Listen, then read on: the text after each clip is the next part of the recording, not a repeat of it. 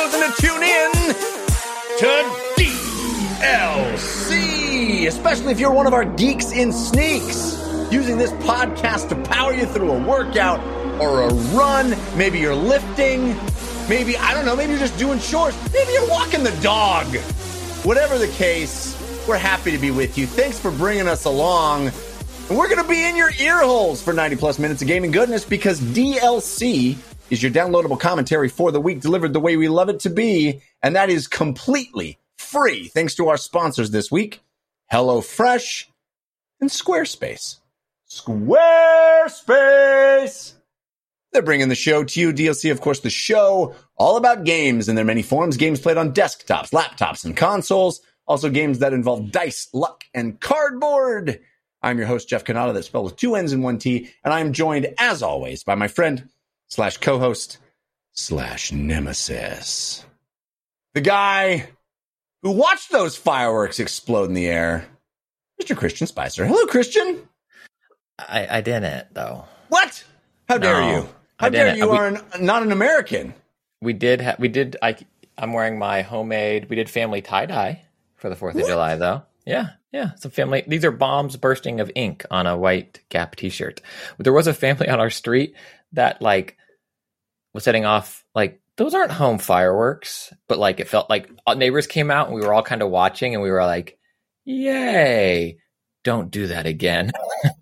You know, I didn't see any fireworks either. We were in the air. We were in a plane. Our flight got canceled. We were supposed to be home in time for fireworks. Nope. Whole family on the plane in the middle of the night. It was a nightmare scenario. But hey, I'm back. We're recording the show a little bit earlier. Or excuse me, later. I should say later than normal. Saying like Red Rum or something, like podcasting something makes Jeff go happy. Like, I'm looking for the signs on this episode, Jeff. This is the one. I'm here. This is my salvation. This is my happy place. Everything else is crumbling around me. But the good news is we have an awesome show. Like I said, recording a little bit later, so you may be getting this in your RSS feed slightly later, but hope you bear with us. The holiday week here in the United States. We have someone not in the United States, which is a really cool opportunity for us to get one of my favorite guests, someone we do not have on this show enough. You know that DLC always stands for your downloadable Canada and your downloadable Christian. But once again this week, DLC stands for Dorsal Land Correspondent, because Dorsal is a Finn and he's coming to us live from Finland. Our friend, you know him from Pixels, the video game podcast, and so many other wonderful things. Patrick Beja is back with us. Hey, Patrick. Thank you so much for having me. You know, it makes everything perfect to be on DLC. The only problem is that I'm not going to have a DLC to listen to tomorrow, guys. That's an issue. But aside from that, you know, every week you get a different guest, and every time they seem so happy to be on the show, and I feel it because I'm always happy to be on the show. It's so fun and nice to be with you guys. So I thought you were going to go the other direction. You're like, every week they're so happy, and now here I am. The opposite. I'm getting suspicious of that other guy over there who doesn't do fireworks on the 4th of July. What is that about? You're not even in America, and you're feel like he's un-American. Disturbed. Yeah. I will say, it's unnatural. The social discourse, like, I am firework agnostic, I guess. I enjoy them well enough. The high school near us usually does a show. This year they were canceled because of continued, COVID stuff. But, like, I do feel like the social discourse on fireworks, at least in my Twitter sphere, is much more like dogs hate them kind of thing, which I understand. I empathize. My dog was always super chill and didn't mind it. But it's interesting to see that pendulum shifting as, like, don't do this. But also, like LA, we just survived a year of nonstop fireworks. I felt like everybody fire and nothing works. So that's how it is. But also, I feel like when I was a kid, 4th of July fireworks were like a thing you drove to and you saw for an hour and then you drove home and that was it. Now somehow there's this thing where there's 3 days of constant explosions in my neighborhood. Yes. I don't understand how that works. But Patrick, we're burying the lead here. Since last we spoke to you, you are a father again, a second-time dad. Congratulations. Thank you very much. I don't know why I did it. I don't understand. I don't know how you're even able to be here with us today, and I'm so grateful that you got this newborn. Well, she's a lot easier than her brother. And Sweetie, the brother, I'm talking to him. If you ever listen to this show, you were perfect, and I love you. But she's a lot easier than he was. She's almost 3 months old, and she sometimes sleeps, which is incredible. Wow. I've never had that before. So yeah, thankfully, I can be on the show, and it's not going to destroy the next 4 days. I think. Wonderful. Well, we're glad to have you, and we got lots to talk about. There is video game news. Usually in the summertime, there's a bit of a lull, but not this summer. Post E3 is always this kind of lull. We got lots to talk about, and we have some video games to talk about as well that we've been playing. So let's jump right in and start the show the way we always do with Story of the Week. Story of the week, it's the story of the week. Story of the week, it's the story of the week. Story of the Week is the part of the show where we make our case for the most important stories that happen in the world of games this week, and you can always submit stories for our consideration by sending us an email to dlcfeedback@gmail.com. You can also send us comments or questions, even reviews of games that you would like to talk about on our show that we don't talk about enough. dlcfeedback@gmail.com is where you send those. Or you can visit our subreddit, that's 5x5dlc.reddit.com, or our Discord, 5x5dlc on the Discord as well. Both fantastic places with cool folks. You can hang out, talk video games, or whatever you'd like. But Patrick, you are our guest, so you get first pick of stories. What would you consider to be your story of the week? I mean, honestly, I think the story of the week is pretty obvious, but I'm going to let someone else talk about black and white samurai gameplay news.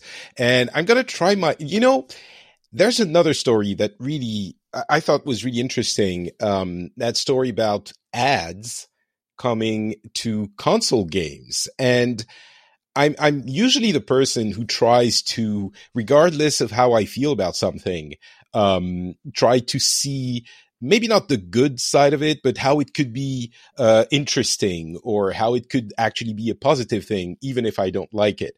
I'm the guy who's going to go like, oh, yay, they like their players. They're nice guys. Activision, why, maybe Kotick deserved $15 billion or whatever. And defending them and all of that. And I really tried on that story, which is, there's a company called Player One, a system called Player One from a company called Simul Media, which is used to insert ads in console games and PC games, presumably, in the same way that it has been done for the past few years in mobile games. And that can be used for a variety of things. And I really tried. I was like, okay, maybe this could be used to make more games free and bring it to more people and open up the media. And I can't. Every time I try to imagine how it would work out, I can't see how this would be a good thing. In any way, it only muddies every water, and I don't know. I don't think it's a very nice, but it could happen. A lot of companies are signing up to use that system. It does seem like it's inevitable. This is a report you're referencing from Axios, which is a major sort of mainstream, usually political news organization. So this is reported by a big reputable place. And so it sounds like it's really happening. And they are citing contracts already signed between Simul Media and EA and Smite's publisher Hi-Rez.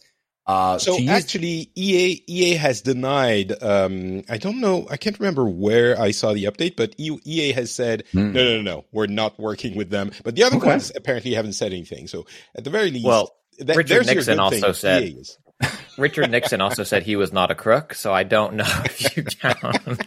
Yeah. It's a denial until it's not. I'd love to take them at their word, though. I mean, if EA says no, then I had not seen that update. I'm hopeful that that's the case. But yeah, this Player One, which is spelled WON, system, is going to supposedly insert ads You say like mobile games. I think that's a really interesting way to think about it, because I was thinking about it more like watching a YouTube video or something where you sort of have to wait for the ad to play in order to watch the content that you wanted. But maybe it's better to think a bit more like a mobile ad, because there certainly are plenty of mobile games that are monetized through ads, and people are kind of used to that a little bit. And maybe if we're searching for a silver lining here, I think ads and constantly being bombarded with ads is nobody likes and is not a positive thing. I don't think anybody would argue it's a positive thing. But if we're searching for a silver lining, maybe you're onto something with this idea of how mobile has become almost entirely free to play. It's almost synonymous with mobile, that you basically get to download the thing, and those business models are often really terrible. But if there's a way to do it in sort of the YouTube ad way, where, hey, maybe there's a way to, you don't buy the game, but you buy the option to not see the ads in some way. Again, I'm struggling also to think of a positive spin on this. But I think the one thing it does point to is this full conversion of console games to being digitally distributed. Because I don't think this flies if you walk into a store, buy a boxed copy of a game for $60 or $70, bring it home, play it, and then all of a sudden it's got ads in it. I think this only works if you're downloading a game, probably for free or for a very reduced price, and then you get ads in it. I think that's the only way it works. So in that sense, maybe there's some tiny benefit to being able to, like you said, have more games for free or have more games accessible to people without having to pony up the upfront $70. Yeah. I think the way it could be seen as a positive by a few more people would be, let's say the game is free and there's very limited microtransactions in the game, and it's enabled by ads. But let's be honest, ads are, even in this format, I'm sure, bring in very little revenue per user. Like, it's a ridiculous amount, and you need to make it up by volume. So it's very unlikely that the games are going to be supported by ads alone. And so that scenario seems unlikely. What it's going to be is that it's going to be an additional revenue stream for companies that are, or even the indies, it could be indies, but sure, maybe, who knows? But an additional revenue stream. And that is a little bit icky to most players. And in the mobile space, those games are usually the same games that you get, the same type of games usually that you get tons of microtransactions in. It's not like all of a sudden you can get an ad on it, so there's no microtransaction in it. And so, it's like, who knows? Maybe something incredible will happen. It seems unlikely. Christian, I'm sure you have strong feelings about this, but let me just add in before you comment that evidently this system is built around the idea that if you watch ads, you'll get in-game perks. And according to Simulmedia's research, players were found to, quote, be willing to watch up to 10 ads per day in order to unlock free perks. What do you think? I'm sure. Does that sound like a new fun way to engage with your video game? Yeah, so I have lots of thoughts. And one, I should point out, this show is ad-supported. And we appreciate those sponsors. And I think that we do a great job incorporating them into the show. And Jeff, I think your reads are great, and our personal experience we bring with those products. But I can't. Go ahead. No, I think you make a great point to bring that up. And let me just add my 2 cents before you move on. And that is, we strive really hard to only talk about products that we actually believe in and care about. Like, for example, this episode, I actually use Squarespace. I love HelloFresh. I use it all the time. I think there is a way to do. I'm not opposed to ads in general, or as just off, a priori. I don't just hate ads. I think ads have their place. It just seems like this is inserting them into a new place. Well, and I think that's part. And you mentioned that this won't happen with box copies. I think it happens. The game needs to be online connected in order to update that ad feed, but it has happened with box copy, very expensive retail games, mostly a lot of sports games. And the argument there had always been, we're trying to create an authentic experience. When we cut to halftime, you watch an ad. So we're going to show you an ad. And I think it was NBA 2K. If there was no ad, you would think our game is unrealistic because ads are everywhere, boy. Yeah. I think it was one of the NBA 2K games, and apologies if it's not. But it was like that secret switch was flipped, and it was like a whole bunch of like long unskippable ads, and people got very upset. And then Activision was like, oops, that wasn't supposed to happen. And then they turned it off again. And it's like, oh, you definitely spent engineering back in time making that happen. That was something's happening. And then Oculus, as Toll Poyer in the chat points out, they're ramming ads into VR and into those games. And there's been some fallout and feedback from that. And then Patrick's point about mobile, dare I say, and I look forward to walking this back at some point. I hate them. I hate them. If you go into, any mobile game review and you scan through it, ads are terrible. Too many ads. The ads they're bad because most of the time, in my opinion, these things aren't paced for ads. TV, you literally learn the structure of writing a show, and that's changing now with streaming services, but you literally learn the structure for pacing your show around ad breaks. Like your break into two happens, yes, because a narrative arc of a 5 or 3 act structure, but also you need to end with a moment so that viewers come back after the ad. And the way they've been inserted so far into mobile games and even, ramming them into sports games aren't necessarily those moments. It's like a pop-up. The difference between an ad in a newspaper or a magazine when you're turning a page and you see an ad, or you're halfway through an article you're reading online and then it jumps out in front of you. You need to find the little X to close it. Yeah, I think you make a great point, and even more a direct comparison is like traditional television with ad breaks or YouTube, where you're like in the middle of a YouTube video that wasn't designed to have ads, and all of a sudden an ad pops up, and you have to, Yeah. So if you're building this grill right now, what you're going to want to do, oh, hey, what's up? You got to check out this new, and you're like, oh no, how do I build this grill? I have an unbuilt grill. I have an unbuilt grill. And I've already started to charcoal. I think this is problematic. I think what you need to do is make sure that you can't last more than 30 seconds. 30-second ad. You're like, oh no, I started the fire already. What do I do? If you're performing CPR on a loved one who's gone down, here's the But I think it's going to be obnoxious, and I think unfortunately, like even that study you mentioned, are willing to sit through. It's like man willing to get hit 4 times in the testicles over the span of a week in order to not get hit in the testicles 20 times. It's like it's bad. Is there a way to incorporate? And he got this great hat on his Fortnite character. I'll never use my testicles again, but I got this cool hat. Sorry. They're certainly describing it as, we interrupt your gaming experience, maybe between a match and something else, and we show you an ad. It's not like this cleverly inserted thing that you see from the corner of your eye and you're like, oh, I do want some chips today, But Patrick, is that better?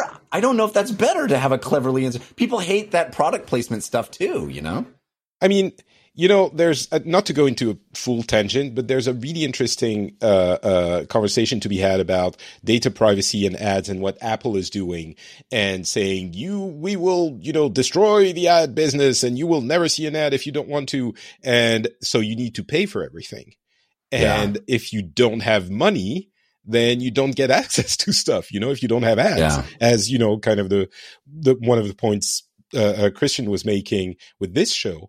And so I think there could be a way of current, the console market and PC market don't really use ads, but maybe there could be a way that was, where my brain was going to insert them in a clever way that could work, that wouldn't be obnoxious, and that would open it up a little bit.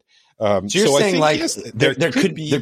You're saying there could be an alternative way to, I don't know, like pay money for the game before you play it. And that's how they monetize the game. No, but the point is that an idea we should run with? If you do that, then people who don't have money don't have access to it. That's you true. know? That's true. And it's not as important as, you know, newspapers or websites. And then the only information you have access to is the bad quality one that where reporters aren't paid for their stuff, right? It's not as bad, but there's something there. No, you made a great point. To the joke about, you know, you buy the game and that's how they monetize. You know, this is full. I look forward to walking this back too. But the problem with unfettered capitalism isn't they found a way to monetize their game and just you buy it. That's it. It's, well, how else can we squeeze this stone? Yes. And again, it's viewed of we'll tolerate sitting through 5 ads. It's not making it the best experience. It's min-maxing and manipulating our brains. And even if only a small portion of the people are the people that will watch the 10 ads to get the fun hat on their character, that's a win for the company. And again, Christian, you make such a great point bringing up the fact that we're here talking about this on a show that is entirely monetized through ads. Like there's no other way we make money than the ads that we are putting inside the content that hopefully you are enjoying. But I will return to my earlier comment where I say, I think there is a way to do ads. I think part of the thing that annoys me about the whole discussion around ads is that everyone just thinks an ad is evil off the top. And there's a lot of ads that are. There's a lot of manipulative stuff around advertising and coercing people into buying things and all that stuff. So it is a slippery slope, but also I've discovered a lot of things that have made my life better because of ads, right? You know what's an ad, Jeff? You know what's an ad? A game trailer. That's an ad. That's right. That's you right. know, it's like anyone who says all ads are evil doesn't understand the world. The problem we have today is that the internet has destroyed any other monetization scheme, you know, until a few years ago that publications had. And the only thing that was left for them was ads. And we started seeing them everywhere and none of them brought in more than like a millionth of a cent, so they had to use more. And like ads have their place. I fully believe that. I also believe that if there is one community or population in the world that will never stand for ads in their games, it's PC and console players. They will burn things to the ground before they accept an ad in their game if it's done, you know, anything other than brilliantly. So I don't think it's all in Yeah, it's all in how it's incorporated. I mean, I think Fortnite, to some extent, in some of these games, yes, you know, Thanos coming back to Fortnite, like, yeah, absolutely, that's an ad. That's an ad. Me playing as Cable, that's an ad. I love him very much, and going to Twitch Prime to get my perk for, you know, whatever game that ad, and it is. Look to your left, look to your right. If you don't see an ad, you're the ad. This whole show is an ad for Jeff's life, right? Like that's the only reason we do this show. Well, you know, someone wiser than me once said a long time ago about television that the stuff that the stuff you're watching is just the filler between the ads. Like the ad is the content, right? The only thing that you're watching is the filler stuff that gets you between the ads. So there's to an ad. A very famous quote from a French CEO of the main television channel, national channel. He said, "We are in the business of selling advertisers available brain time," is the way he phrased it. Like that's their business. They sell your brain to advertisers, and that's very true. And that's what a lot of people do in a lot of different spaces. My last point on this, as we spent, you know, maybe the first 5 minutes of this, of Jeff, you and Patrick trying to come up with ways that you think this is a positive. Well, no, like let's start. I mean, one hopes. So let me just respond to that real quick because I think that's your time. We're going to move on. I don't want to speak for Patrick, but I will say that when I look at something that's an inevitability or seems to be an inevitability, I try to go, well, is there any way that this could turn out to be beneficial at all?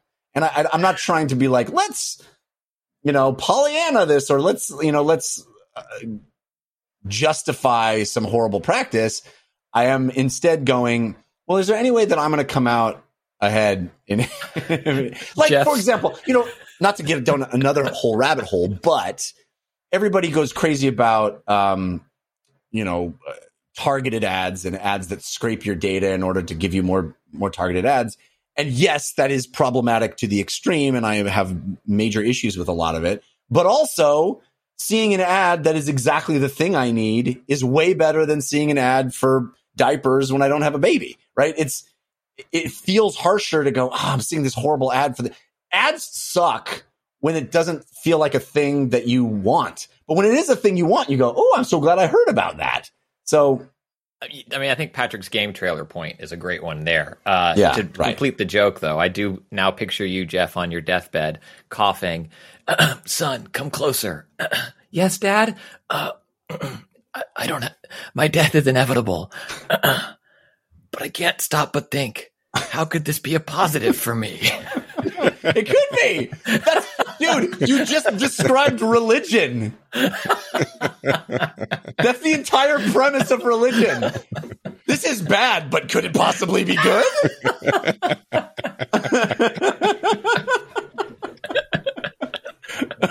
All right. On that note,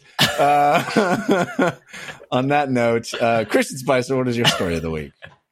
Well, Patrick teed it up. There's a lot of good stuff this week, but to me, I think the biggest story, and one I tried to hint on and see if Mr. Grubb would let us go full on with it last week, but now it's officially announced and we can actually talk about it. And it's the expansion, but now also part of this larger director's cut for Ghost of Tsushima, which is coming out August 20th, I believe. And this is the second version of PlayStation kind of doing what they're calling now director's cut re-releases or updates to games. They're just completely invalidating the term director's cut, by the way, which annoys me, but go ahead. Well, it solves the problem of, is this a remaster, a remake, or an update? Like what is it? It's the director. It's a new. It's different. Director's cut just means different now. Just means more stuff. Yeah. There's no director's cut. Director's cut had a meaning. No, it doesn't. I mean, it bothers me less with this than it does with Kojima doing his director's cut, where he finally is free to do what he wants. Yeah, exactly. He's constrained. Kojima has not been able to. You don't think the folks at Sucker Punch were free to do what they wanted with Ghost of Tsushima? I think they probably were. I don't think there was any director who was like, why do I have to cut this out? Well, I think it might be. It's more likely than it happened for Ghost of Tsushima. But let's call Sony. The thing about the director's cut of them, Ghost of Tsushima is that they had more time to make extra stuff. So maybe if the director was like, let's not. No, Jeff, you get now when he goes in and out of the baths, you get full frontal. It's the director's cut. Good. Just what I wanted. So let's talk about what this really call is. Up Sony and tell them to call it extended cut. That's extended cut is fine. Or not even. There's no cutting. It's not cut. It's like just like extra special. I mean, this is what happened. Like, I don't know, 10, 15 years ago with Game of the Year edition. It's like yes. it validated the term Game of the Year. Yeah, when 10 games from the same year get a Game of the Year edition re-release. But yes, they're searching for a term. Director's cut has a certain, je ne sais quoi to it, and so I understand. Look, we got the French guy on, and Christian's pulling out his French. Hey, 5 years of French, this guy. Do I speak any? No. Hey, but very good pronunciation. I will. All right, look at that. Thumbs up. Works, yeah. Merci. We were in Paris once, pre-COVID, and we went to like this nice fancy cafe. And I did everything in French, and it was my proudest moment of like, I did the whole order, got through everything, interact with our server, all in French. And then as we're checking out, they asked me I forget what it was, but like the most innocent question. And I was like, and our server was like, it's okay. You did a good job. Do you want That's amazing. My go-to is if anybody asks me anything when I'm in France, I just say, voulez-vous coucher avec moi? That's all I've got. Anyway, go ahead. Anything from Moulin Rouge. So what this Ghost of Tsushima director's cut is, it's coming to both PlayStation 4 and PlayStation 5. And on PlayStation 5, it comes with more substantial upgrades than what were included in that 60 frame patch that we got a few months ago. This implements the haptics, the force feedback, and the trigger and all that stuff. And it also comes with an expansion that had been talked about. What is it? Ikishima. Yes. Iki Island, they call it. Yes, which is a standalone expansion island that you access about like a third or a fourth through the game. If you're starting it new, you have to do a little bit of the story to get there, and then you kind of go over to this smaller contained island that has new enemies, new adventures, new story beats, new armor, and all of that stuff. And then it's 3D audio on the PS5, 4K resolution options, and adaptive trigger and haptic feedback on the PS5. And then also the biggest thing I thought that interested me, aside from the price point of this release, is that on both PS4 and PS5, they're adding a lock-on option for combat. I really enjoyed the fluidity of the combat in the game without that lock-on option of like, you kind of have to stay loose and pivot and swing around. But I guess they received enough feedback or had enough time to implement it that now if you want, there is an option to lock on to an enemy while you're fighting. And I think that's pretty interesting. Yeah, Patrick, were you a fan of Ghost of Tsushima? Did you play through it? Ooh, yes. I actually finished it when they implemented the 60 FPS option, which was, pushed me to play it again. But yeah, I loved it. I have a very close relationship with Japan. I've learned, I've studied it at university. I've lived there for a few years. And yeah, so it has a very special place in my heart. And I actually, reading all of this made me want to go back and play Ghost of Tsushima again, because I didn't finish everything. And I'm like, the game is coming out in a month and a half. Like, just wait. Yeah. Like, you'll go play the Ikishima expansion. And yeah, I'm super excited about it. I can't wait. And you didn't mention it, but obviously you can upgrade from one to the other. It's, if you want it on PS5, it's $30 if you want the full thing. $20 if you want it on PS4, and you can change from one to the other, etc. Yeah. But the patch, I think the patch stuff is free for everybody, right? You get the patch improvements without necessarily. No, that's part of the director's cut. You don't get 4K 60 in the haptic and all that. So basically, you have the game that's out right now.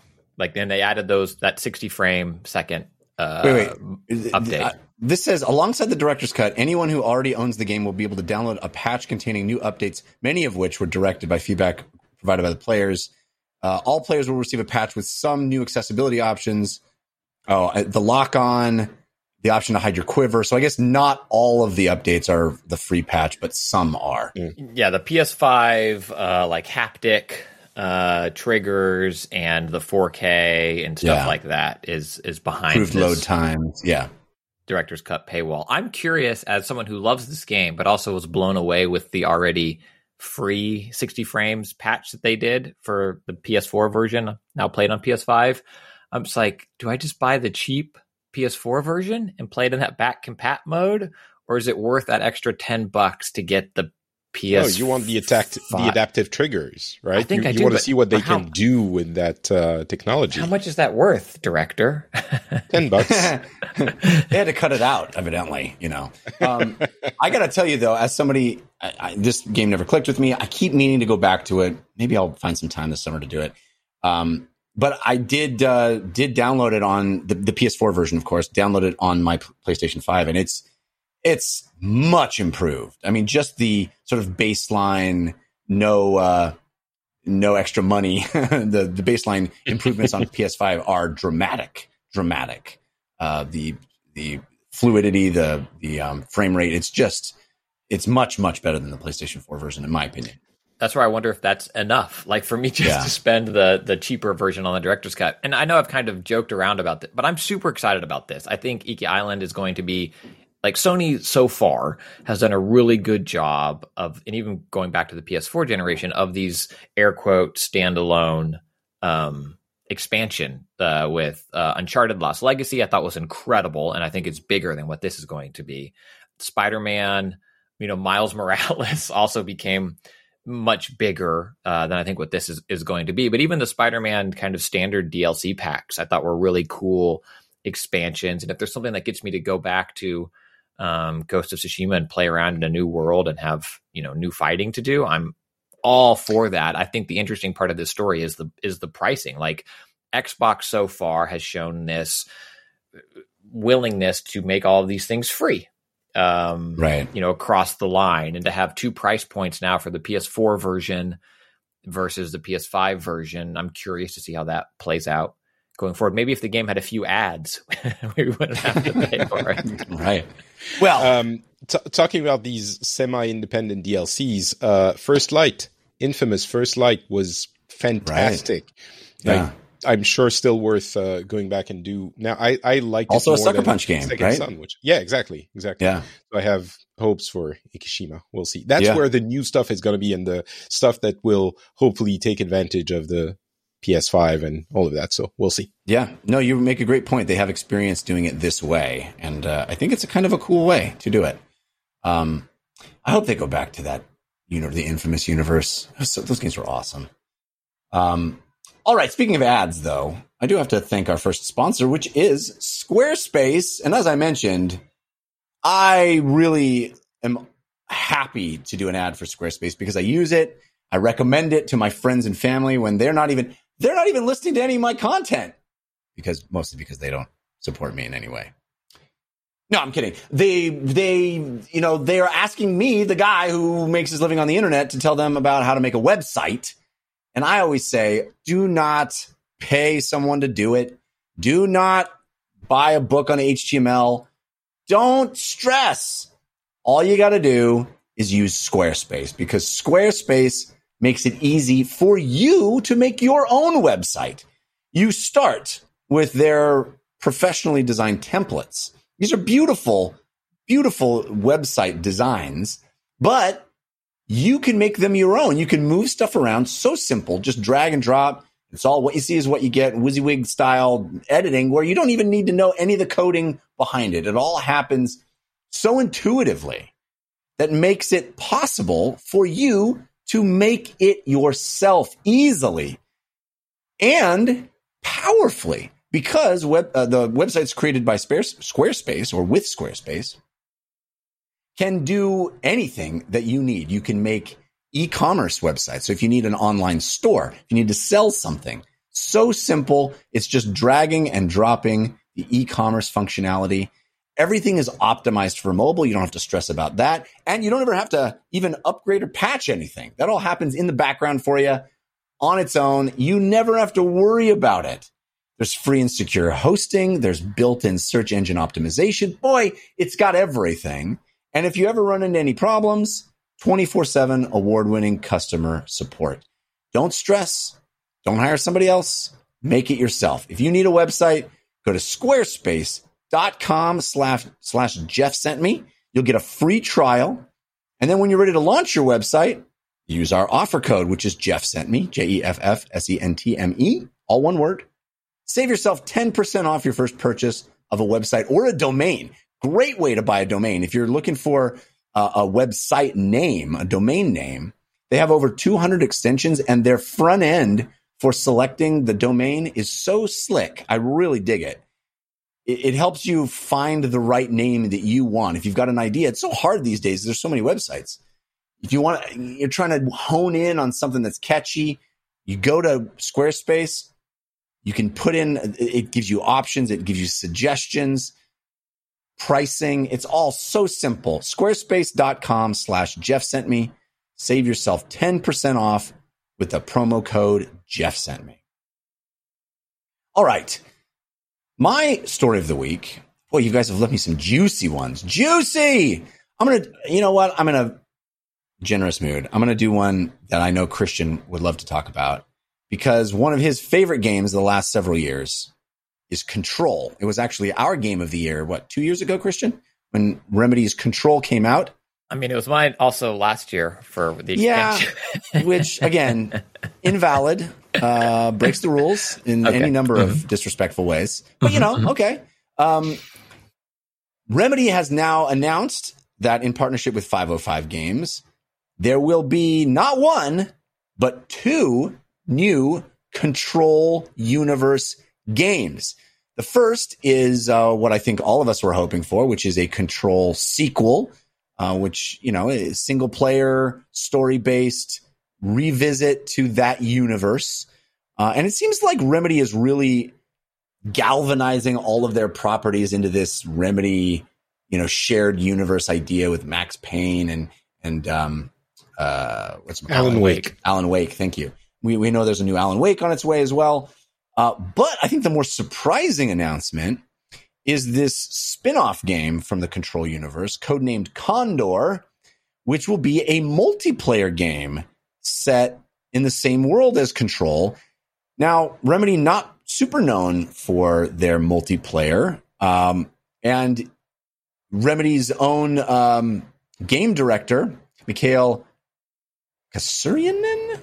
I'm sure I messed that up. Anyway, Mikhail says, quote, Control is first and foremost a world, a place for multitudes of stories, events, and characters, a place where unexpected, strange, and extraordinary things occur.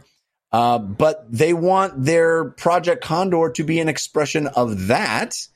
And he says, we get that there's going to be skepticism about multiplayer, but I believe we can create shared experiences without compromising the unique DNA of who we are or the stories we want to tell. Yes, we need to rethink our angles, our techniques, our mindset, but we see it as an exciting challenge. So, Patrick, let me ask you, are you a fan of Control? And if so, would you want to play a multiplayer game set in that world? So, first of all, Mikhail Kasurinen, I would say, is a Finnish person. Thank you. And I just butchered his name as well, I'm sure. Well, no, I'm probably better than I did. Questions, to answer your questions, no and no. No, I'm kidding. Okay. I didn't finish Control for a number of reasons. I thought it was really interesting. I think my interest in a multiplayer version of it, I don't think the controls in Control led me to believe that, led me to think that it would be especially well suited to a multiplayer game, Left 4 Dead type thing. Maybe it is, but I think there's my interest in this comes from the fact that there are so many Left 4 Dead, games taking on the legacy of Left 4 Dead. Yeah. It's not really copycats or sequels, but there's like 5 that have been announced at E3. Yeah. And one of them is going to be cool, right? I think one of them is going to manage to recreate that amazing experience we had in Left 4 Dead. And maybe it's going to be Project Condor. So in that sense, I'm really interested in it. Control itself was more interesting to me than genuinely motivating, and I didn't get to the end. Okay. Well, Christian, I know that you are a huge fan of this franchise. Do you want to play a multiplayer game set in this universe? And if so, what does that look like for you? Are we talking different classes? I mean, obviously the whole point of Control was that gun morphed into a whole variety of different things. Do you think those all get split off into individual classes, or how could you see that working? Yeah, so on Remedy's website and on the stream have the picture up of it, but they have in that kind of press release, they have a picture and it says, here's a concept art image we feel tells pretty well what Condor is about. And it's a picture of 4 agents kind of slumped in a very bureaucratic looking office of like now serving number 183 and like take a ticket and all the stuff that I think makes Control such a fascinating world, where it's very the bureaucracy of, alien, for lack of unknown fighting is very, you're going to the DMV, you're getting a driver's license, like that bureaucracy. And they have 4 different people here, and it does look like different classes. It's hard to read too much into a concept art image, but there's like a heavy with a bunch of armor, someone that looks like they have night vision goggles on their head, a lighter armored person, and there's maybe like a machine gun or a rocket launcher, and then on the ground in front of them with a trail of blood kind of leading away as they dragged it in is a bagged body or a bagged thing. And so to me, not trying to read and I get too excited about this image, I think it is going to be that PvE style experience. I don't think it's going to be Apex Legends or something like that. It's a group of people come together and take on this bigger threat. And I think going back to our last story, Ghost of Tsushima, that free multiplayer expansion that they did is, I think, could show how something that doesn't feel like a typical multiplayer game could handle that. Because that too is a game that its combat's very fluid. You don't think of it as like this multiplayer experience, but I loved those multiplayer expansions and kind of that horde mode that they brought. And I thought even the subtle, go play it. People don't know about it. I don't know what Legends is fantastic, but yeah, sorry, fantastic, and was free, a big free update. And it's fantastic, and you get to play with the different classes that are subtle at first, and they kind of grow. They diverge further as you upgrade them. And I think something like that for Control could work really well. And I don't want to get too excited of just letting my mind wander, but I love the idea of like, because Control universe is so out there, like if we're all playing together, then all of a sudden I get ripped away and I'm in like this totally different environment doing something very different on my own. And, Jeff, you're like, where's the rocket? I don't know. I'm in this other universe. I'm in Alan Wake's cabin. And like Patrick's been there before. So I think they have room to really stretch. I don't know if they will, but I'm super down. A game with powers and buddies going around taking down the hiss or whatever. Sign me up. I'm in. Yeah, I mean, I think I disagree a bit with Patrick in the sense of the controls of Control. I think that to me was the most fun part of the game, was the pure mechanical joy of blasting things in that world. And I think that doing that alongside friends could be really fun. I love co-op experiences. And so if this is a co-op thing that brings a sense of that story to playing alongside a friend, I mean, it doesn't sound like it's a co-op story mode, but there is reference to telling a story. And that is what Remedy strives to do, is tell great stories. And so I'm hopeful that that's cool too. And I'm glad this isn't in lieu of a full Control sequel, which I think it would be a bummer if it sort of pivoted to multiplayer instead of doing this as a spin-off and a its own thing, because then this can fail if it needs to fail, or not do justice to Control if that's what happens, and we still get more of this world, more of this universe, which I would like to see. So it sounds like Remedy is really kind of going on all cylinders right now. It's lots of projects in the works and lots of creative energy around their universes. I think Remedy sort of hit a low point after what was that Xbox exclusive? What was that game? I can never even remember the name. What? Quantum Break. Yes. I can never even remember the name. That's how forgettable. I played that entire game and I can never even remember the title of it, let alone any of the characters or anything. But yeah, I think they sort of hit a low point after that. And I think a lot of people were sort of skeptical that Remedy would be able to regain their former glory. And I think they've surpassed that and really are at the top of their game now. So it's exciting to see. All right, let's move on now and talk about the games that we have been playing in a segment we call the playlist. Ooh, what you playing this week? You tell us. Ooh, what you playing this week? You tell us on the playlist. Patrick, what are the games that you have been playing this week? So before we get into that, just very quickly, I think we've all seen the news of GTA 6 and we're choosing not to mention it because it's so thin. It's essentially, it will probably be out in 2024 or 2025. That's essentially the whole. I was tempted to lump that in with the Elder Scrolls news because I think those two games are going to come out probably the same year. Maybe. Elder Scrolls being like, oh, we haven't even started on it yet. Yeah. I mean, literally, it's Todd Howard going, oh, we're in the early design phase for Elder Scrolls, and we're not even going to get started until Starfield comes out, which is end of 2022, right? Yeah, so like everybody gets all hot and bothered about Elder Scrolls 6, and I'll be first in line to play it with everybody else. but it's a long way off, and it sounds like GTA 6 is a long way off as well. Understandably. And that coupled with Dan Houser forming his own new studio, like Rockstar, I mean, studios change and grow and evolve over time, but Rockstar, for whatever GTA 6 is going to be, is not the Rockstar that made 4 and 5. Right. Actually, they did mention in the rumors that the reason it's taking so long is because they're making employee well-being a priority, which I don't know how much you can trust that, but it's a good sentiment.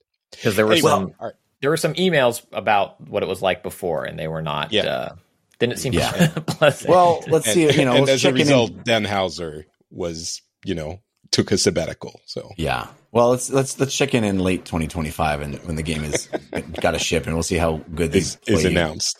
When our kids are hosting the show. Hey, what's up, guys? Yeah, no kidding. The other cool, I mean, now we're sort of doing more news, but the other cool thing. No, I'm fine with it. The other cool thing about the GTA 6 news is that one of the things they supposedly they're focusing on is smarter NPCs. They're like putting a lot of R&D into making better AI for a more vibrant, interesting world.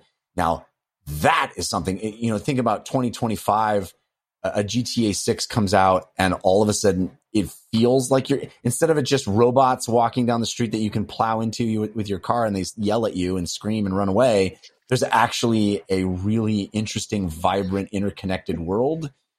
And you can run over with your car. all of them. No, but they have opinions about it. Instead of just one line of yelling and running away, they're like, I'm going to go tell my friend you ran into me. I don't know. I do think that's what happens usually, by the way, when you run into someone. They're like, I've got to tell my friend. Larry's never going to believe this happened. Yeah. The first thing I do is call Christian. I just got hit by a car, Christian. You're not going to believe this. No, but let me just say, on a totally serious note, the fact that a company of this size, power, and economic ability, GTA 5 is this massive juggernaut of revenue. The fact that they would leverage that into improving the AI is really encouraging to me, because it's something we've talked about for years and years and years is, instead of making these worlds just prettier and shinier, let's make them more interesting and more realistic and smarter. And the fact that they're maybe investing some of that massive amount of money that they're making into smarter AI is pretty cool, I think. All right. Anyway, Agreed. What's on your playlist?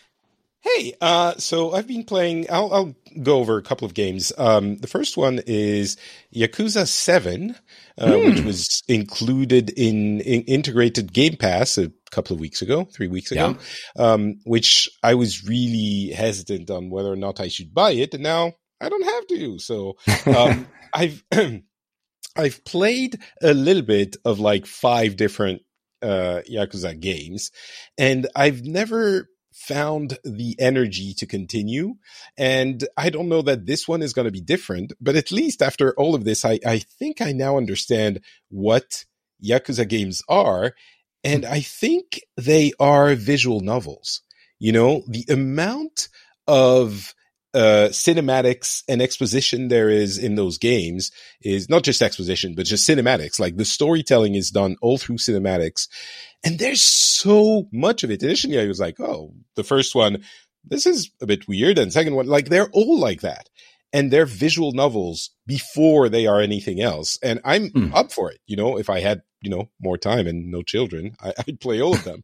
But it's really cool. I mean, I guess if it's a visual novel, though, that means that the storytelling needs to be good. And I've never played a Yakuza game, so mea culpa there. But my sense of it is that it's kind of rides this line between self-serious and really goofy.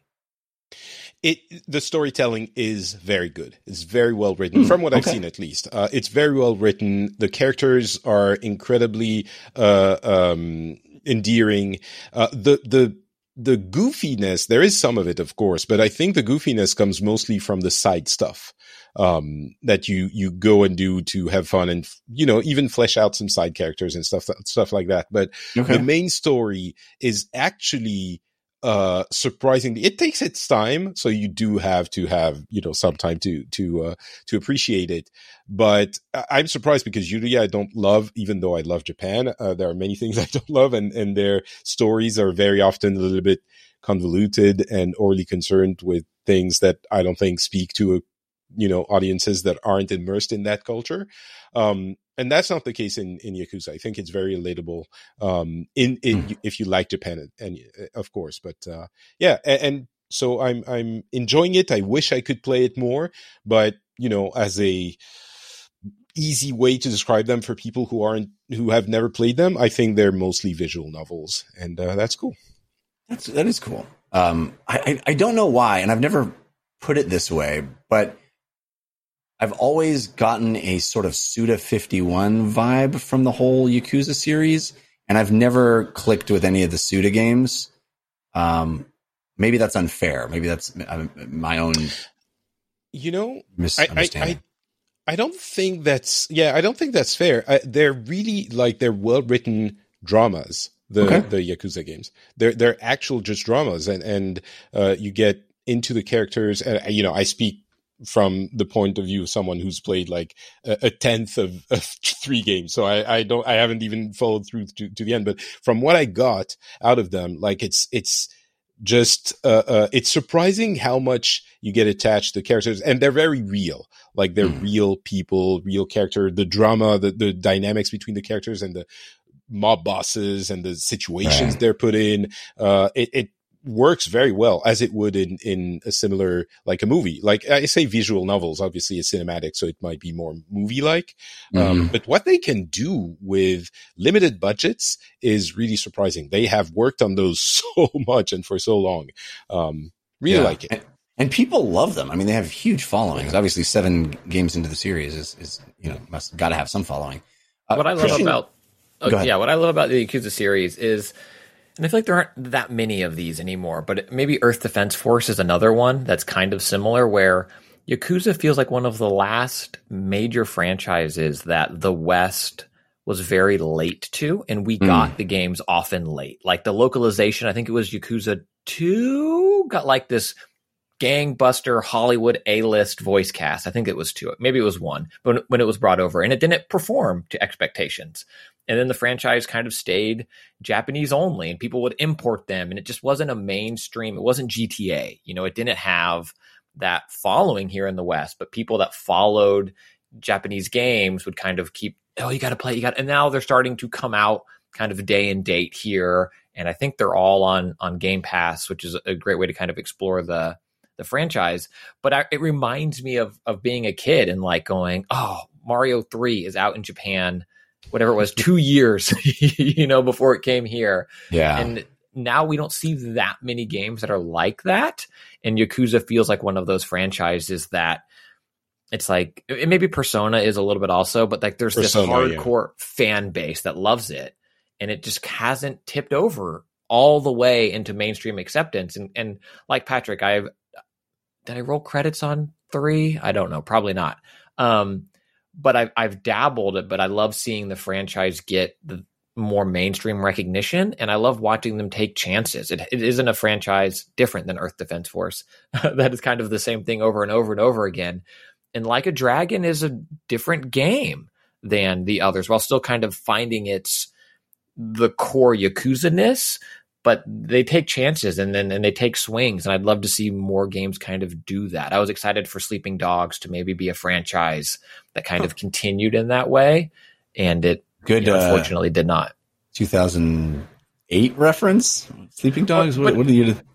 In a great it got a good remaster, and it just never caught on in a way that made financial sense. And I thought Yakuza was going to be that here in the West. So what was the gap between, again, if I'm getting my games right, 2 coming out with that huge voice cast, and then the next one coming at all? I mean, it felt like it was years, and now we're getting this stuff kind of day and date, which is cool. Yeah, it is cool. What else is on your playlist, Patrick? Yeah, the other game I want to mention, I played as a demo during the Steam Fest Next Games thing, and I thought I was going to love it. It's a very quirky game. I thought I was going to love it, and I played the demo, and I loved it. It is really, really cute. It's called Unpacking. Is it Unpacking or Unpacked? No, it's Unpacking. Unpacking, yeah. And so you've played it too? I'm familiar with it. I didn't give it a shot, but it looks like an adorable idea, and I was intrigued by it, but I never got around to trying it. So the way the game works is that you're in different apartments, sometimes rooms, and you're just unpacking your stuff from after having moved. Right. And which usually is a terrible nightmare scenario, boring, awful thing that you have to do a few times in your life. I've done it like, I don't know, 25 times. So I maybe that's why the game speaks to me, but also you take stuff out and you sort it in the room or in the rooms. And the OCD-ness of that action maybe speaks to me as well, because I'm extremely I don't know, anal about these things. I'm like, everything has to be in its place. Right. But and it's cute, 16-bit graphic type things. But so that aspect I like. But what I discovered in the demo was more, I don't want to say it's the best game ever or, the most incredible experience, but it's really charming because you go through two settings in the demo, and they're obviously several years apart. And what they do with the unpacking of your stuff is tell the story of the person whose stuff you're looking at and rummaging through, and the person is a girl, initially a woman, and you start out with her earlier in her life when she's a little bit younger, and she likes drawing, and you set up stuff in her room, and you see she has tons of little plushies that you set on her bed and stuff like that, and she has crayons, and she likes drawing, stuff like that, and she has like a cassette player, and it's like, cassette players, I remember them, like. And fast forwards to a few years later, I'm just going to give a couple of examples because it's the entire interesting point of the game. But like, she's apparently moving into her own apartment, or maybe she's in college, and you unpack stuff, and there are 2 plush toys left. It's like, oh, but she was a little girl, and now she's, a little bit, and there's like art supplies, and she's taking an interest in art, but she's not quite an artist yet, but she's taking an interest in it. And there's they find little ways of making it like endearing and even make you laugh. Like you're in the bedroom and you unpack shoes, and there's like a couple of pairs of shoes, and then you get one boot.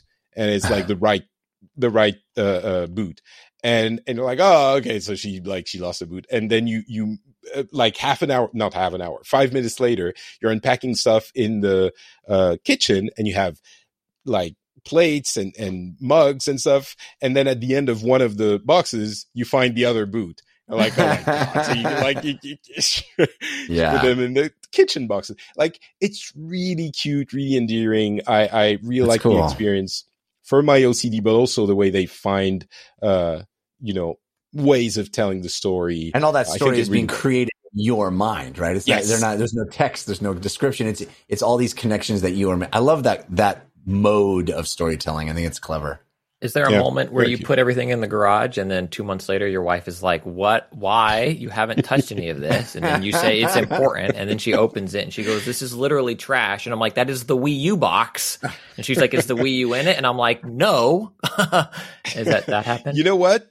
I think when you get through, I'm sure it's going to be a short game, but I'm sure when you get through it, and you get to like 3 hours into the game, and she is married, and her wife is there, and he's like, what is this, like, iPod you never use? And she's like, but, and you're going to feel like, but I unpacked this iPod like 2 hours ago when she moved to college. I can't throw away this iPod. I think that would completely work. So I think that's awesome. I love that. I love that idea. If it was me, it would just be a box labeled Jeff Office miscellaneous, and then I never touch it. I just leave it in the closet. It's like your handwriting from 20 years ago, but clearly it's like, yeah. There's a level where you open it, you look inside, and you go, I don't have time to do this, and you close it again. Yeah, these composite cables need to come with me from house to house. I'll just keep moving them. Yeah. Oh, a clever idea for. There's a lot of examples of this where people take, completely unpleasurable things, things that are not games in life, and then make them into games. I just have this vision of someone, maybe me, playing this game, sitting, unpacking something in this game, making everything look perfect and just so, and then the camera pulls back and you see I'm sitting in this messy apartment. Like, I could just have done this in my life and improved my actual life. But whatever. I look forward to you doing that, like coming on a few weeks or whatever, be like, this is great. And then like your background is just clearly still boxes. And it's like, I'm playing Unpacking, the game. What about unpacking in real life? No, that sucks. That's boring. But when you're saying, that there are games that do this with these kind of things, and I had the sentiment watching E3 this year, and especially there was space for so many indie games, but not only indie games, and having that overwhelming feeling of the incredible level of artistry that is showcased in video games nowadays. I really feel like video games is the most creative form of art. And I wouldn't have said that like 5 years ago. Nowadays, like maybe it's because it's it's compounded lots of different types of art. And on top of that, you have game design, but so much creativity and beauty and cleverness. Like a game like Unpacking it's crazy that they managed to get you through those emotions, just putting stuff in different places. It's insane.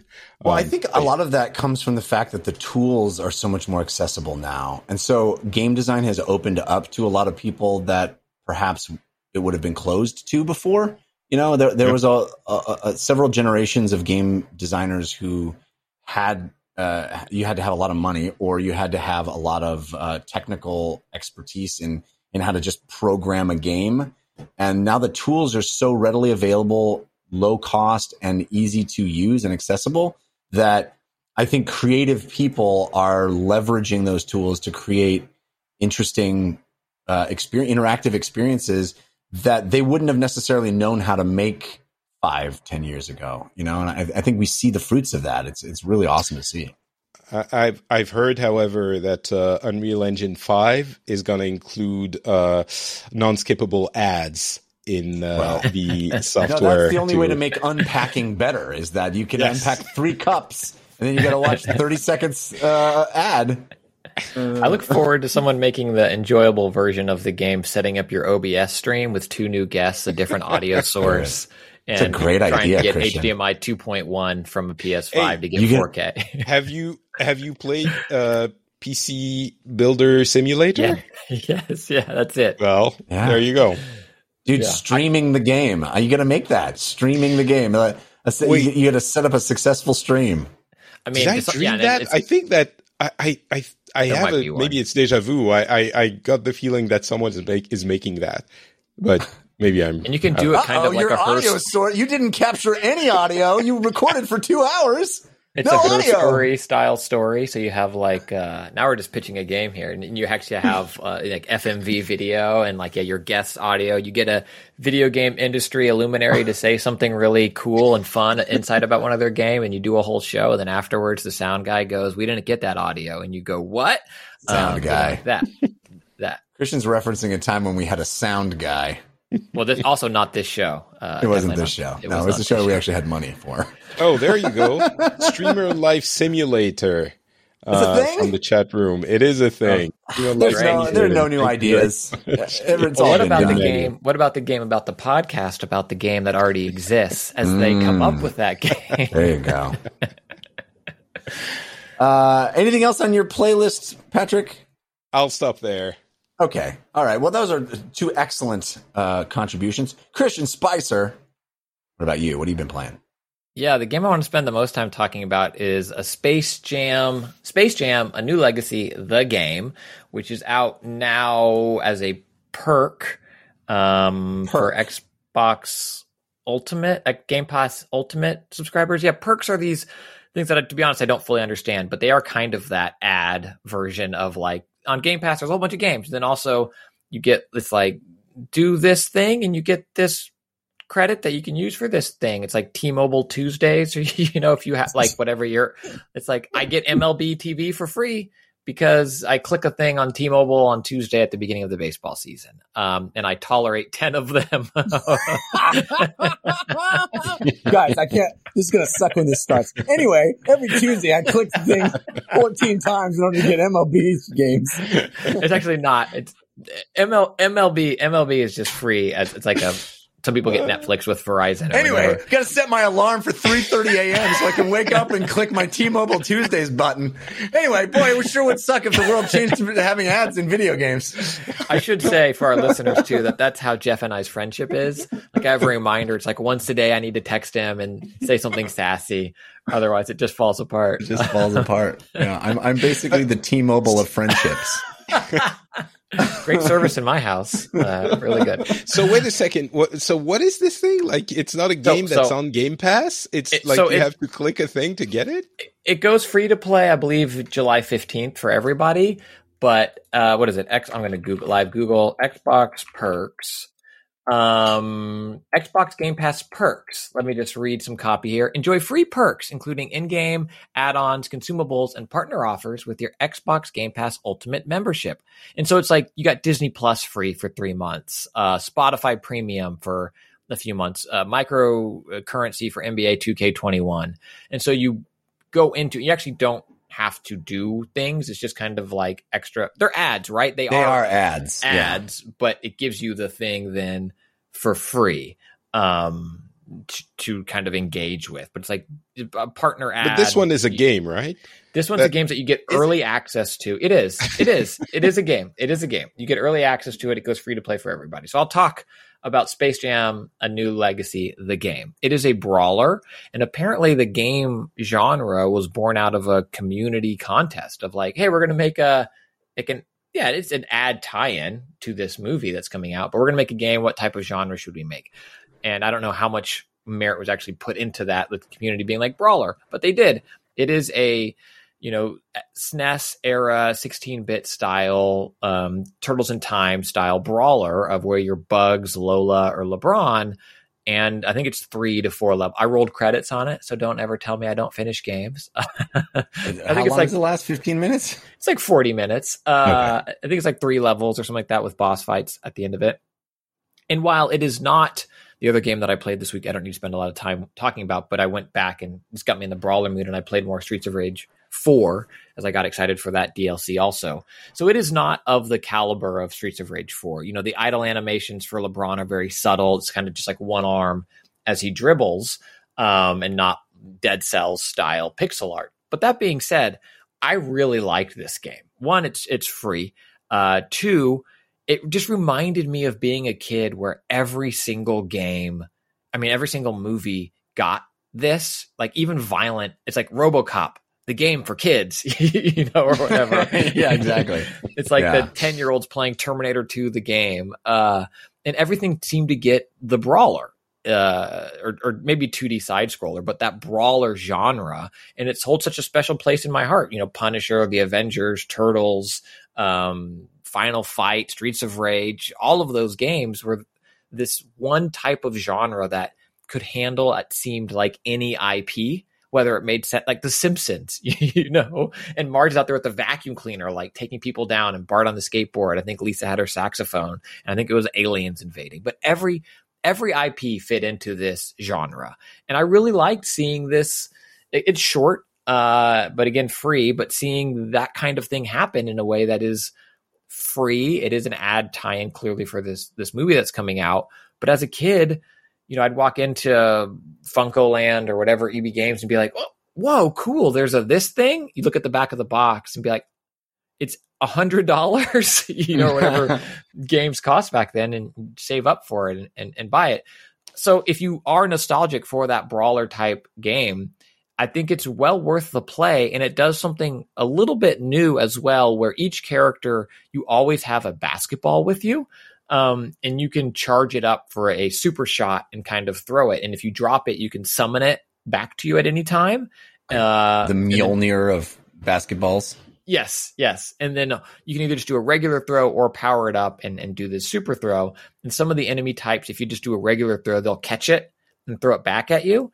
And maybe that's been done in other brawlers before, but I thought it was really cool to see that creating the pipe that gets dropped on the play field, or the knife that you pick up, but becoming a constant and something that you always have with you or summonable to then throw and use. And also some characters catch it and it becomes, a weapon for them. I'd love to see that kind of explored more in brawlers, but again, super silly, super fun. LeBron has some VO in it, and it's like yo yo yo yo or whatever as he does some of his moves. It's a good time. I'm surprised this is any good. I really would have just assumed it was kind of a I mean, kind of we don't know shovelware. that it's good. Christian is saying that is good. Those are two very different things. It's not Streets of Rage 4. It's not of that caliber of some of these modern brawlers that have come out. It is free and will be free for everybody later this month. And I think it's far better than it needed to be, right? I mean, because it could have just been a commercial because that's what it is. But I think it's a fun throwback thing to win cool spot. Not a brawler, but the 7-Up that game. Yeah. And the animation in that game were incredible. Anyway, I love it, and I love that it exists, and I love that it was somehow I think it was Digital Extremes. Ooh, I should have got the dev right before I said it. But yeah, in chat, Shareable Texas says Batman Forever, like that there's my heart this era of incredible brawlers, and then also everything else, And I love that we're kind of seeing that again. In this game, is a funny pull. I remember playing a lot of that game. Yeah, and I love that, and I think it works really well for this game, particularly that Space Jam is kind of already that nostalgia throwback to a movie that shouldn't exist.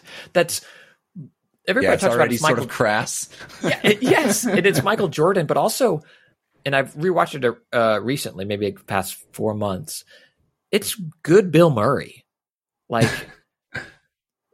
the original Space Jam, like that movie shouldn't have existed. And now this new one, I don't know how good this new one will be, but like, I love stuff like that. I can't wrap my head around it, and I love it. Anyway, Space Jam: A New Legacy, the game, is free for Xbox Game Pass perks right now and free to play for everyone later this month. And I think it's a great Saturday afternoon, and it's 3 players, fire it up with the kids or some friends and brawl your way through it.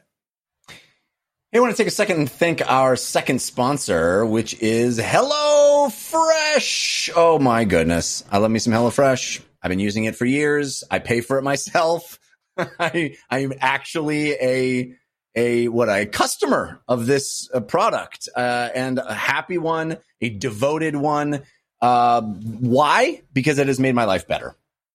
It makes my life better. It gives me more variety in the things that I eat. I eat better, and I have the joy of preparing meals for my family. HelloFresh gives you pre-measured ingredients, mouth-watering seasonal recipes, and they deliver them right to your door. It's so convenient. It's so simple. It lets me reduce trips to the grocery store, which is annoying that I have to even go to the grocery store these days. And it makes cooking at home, it makes actually being a cook something that I like to do. I never thought I'd be that person that enjoys cooking, but I really do. I've gotten better at it. I've enjoyed getting better utensils and learning how to chop things. It's fun and it's affordable. That is why HelloFresh is America's #1 meal kit. I get more variety in my meals. They have over 23 recipes every single week to choose from. I do the 3 meals per week, but you can add in a 4th some weeks if you want. And part of the joy of HelloFresh is getting on the app and picking out my meals weeks in advance. It's so cool. You get to scroll through and go, oh my gosh, that looks delicious. Ooh, that looks really yummy. And there's so much variety that I'm not eating the same things over and over and over again. I love it. They have all kinds of different cuisines, all kinds of different ingredients. Plus, they've got low calorie, carb smart, vegetarian, pescatarian options every single week. So no matter what meal type you want, you're going to get fresh produce sourced directly from farmers. It's pretty great. You can also save money. You can save up to 40% instead of shopping at grocery stores. And I love the fact that it's pre-measured, so I have exactly what I need. So if I'm buying, to go to the grocery store and I see a recipe and I'm going to buy an ingredient, inevitably I have to buy more than I need, and it goes bad in the fridge because I only wanted to make that recipe one time. I don't feel bad about that because it's exactly the amount that I need. So many great things about HelloFresh. They also have an Easy Eats offering you tons of quick and easy meal solutions, 10 to 20 minute meals, low prep recipes, quick breakfasts and lunches even. You got to check this out. I truly love the fact that I've been a HelloFresh user for, 5 years now. It's pretty amazing.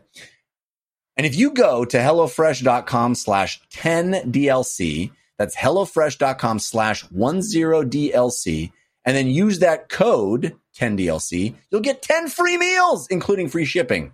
Again, HelloFresh.com/10DLC, promo code 10DLC gets you 10 free meals, including free shipping.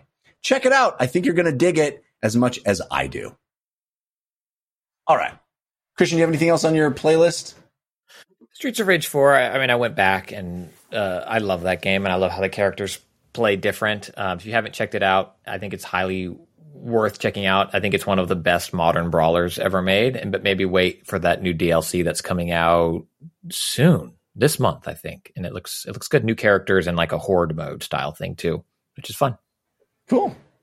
I want to talk about a game that I have gone back to because it's a game I talked about way back in March 2020, so over a year ago, when I checked it out as an early access game, but it has now gone version 1.0 as of, I think, 2 weeks ago. It's a game called Wildermyth. And this is so my jam, and I've gotten super hooked on this game.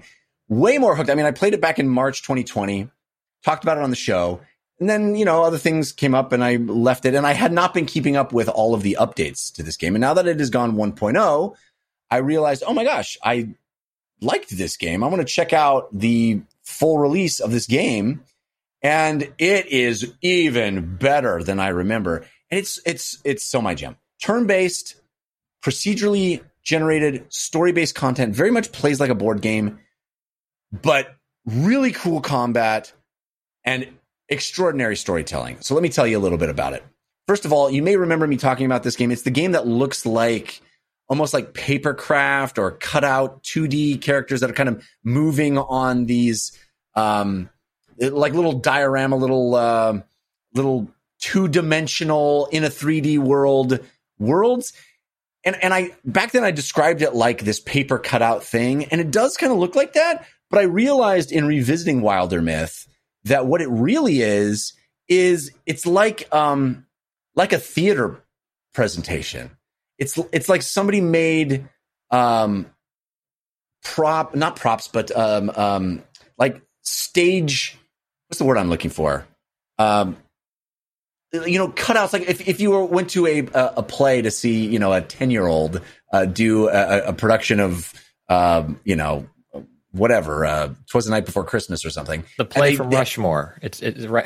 Exactly. Like a play from Rushmore. It's like if there's a tree, it's like a cardboard cutout of a tree, right? A two-dimensional thing on a stand. That is how this whole game looks. And now that sounds maybe amateurish and silly, but ultimately it looks really good. And they light it like a stage play. So if you've ever been in a play or know anything about stage lighting, there's things like gobos, where it has like these kind of patterns of lights all around. That's how all the scenes are lit. So it looks like you're playing inside these sets, these theater sets on a stage. And I am such a sucker for that aesthetic. I think it works really well. It's very charming. And the combat is cool. It's got a really neat magic system. So you're playing a party of adventurers, 3 characters that you create and level up over time.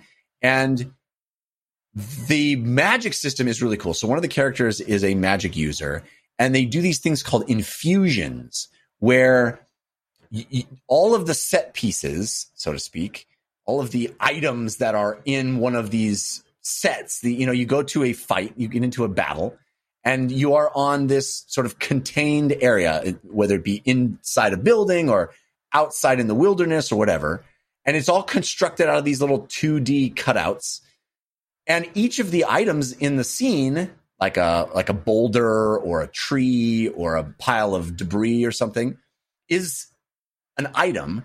And you can, as a magic user, when it's the magic user's turn in your party, you can infuse a different thing in the environment. And the infusion gives you a connection to it. So you've got this beam of arcane energy connecting you to this thing in the environment. And then because you're infused with it, you can trigger certain effects out of that item. So let's say there's a campfire. You can infuse with the campfire and then shoot fire at your opponent. Or if you infuse with a tree, you can splinter the tree and shoot splinters out in an area of effect. And it allows you to reach much farther in the environment, so you can keep your magic user back and infuse with these cool things. I've never seen a magic system like that in any game or fiction. And it's so cool. It really, you can level up and create different kinds of interactions between the objects in the world. I was having so much fun with that alone, but your party also includes, fighters and rangers, and you've got different classes you can select.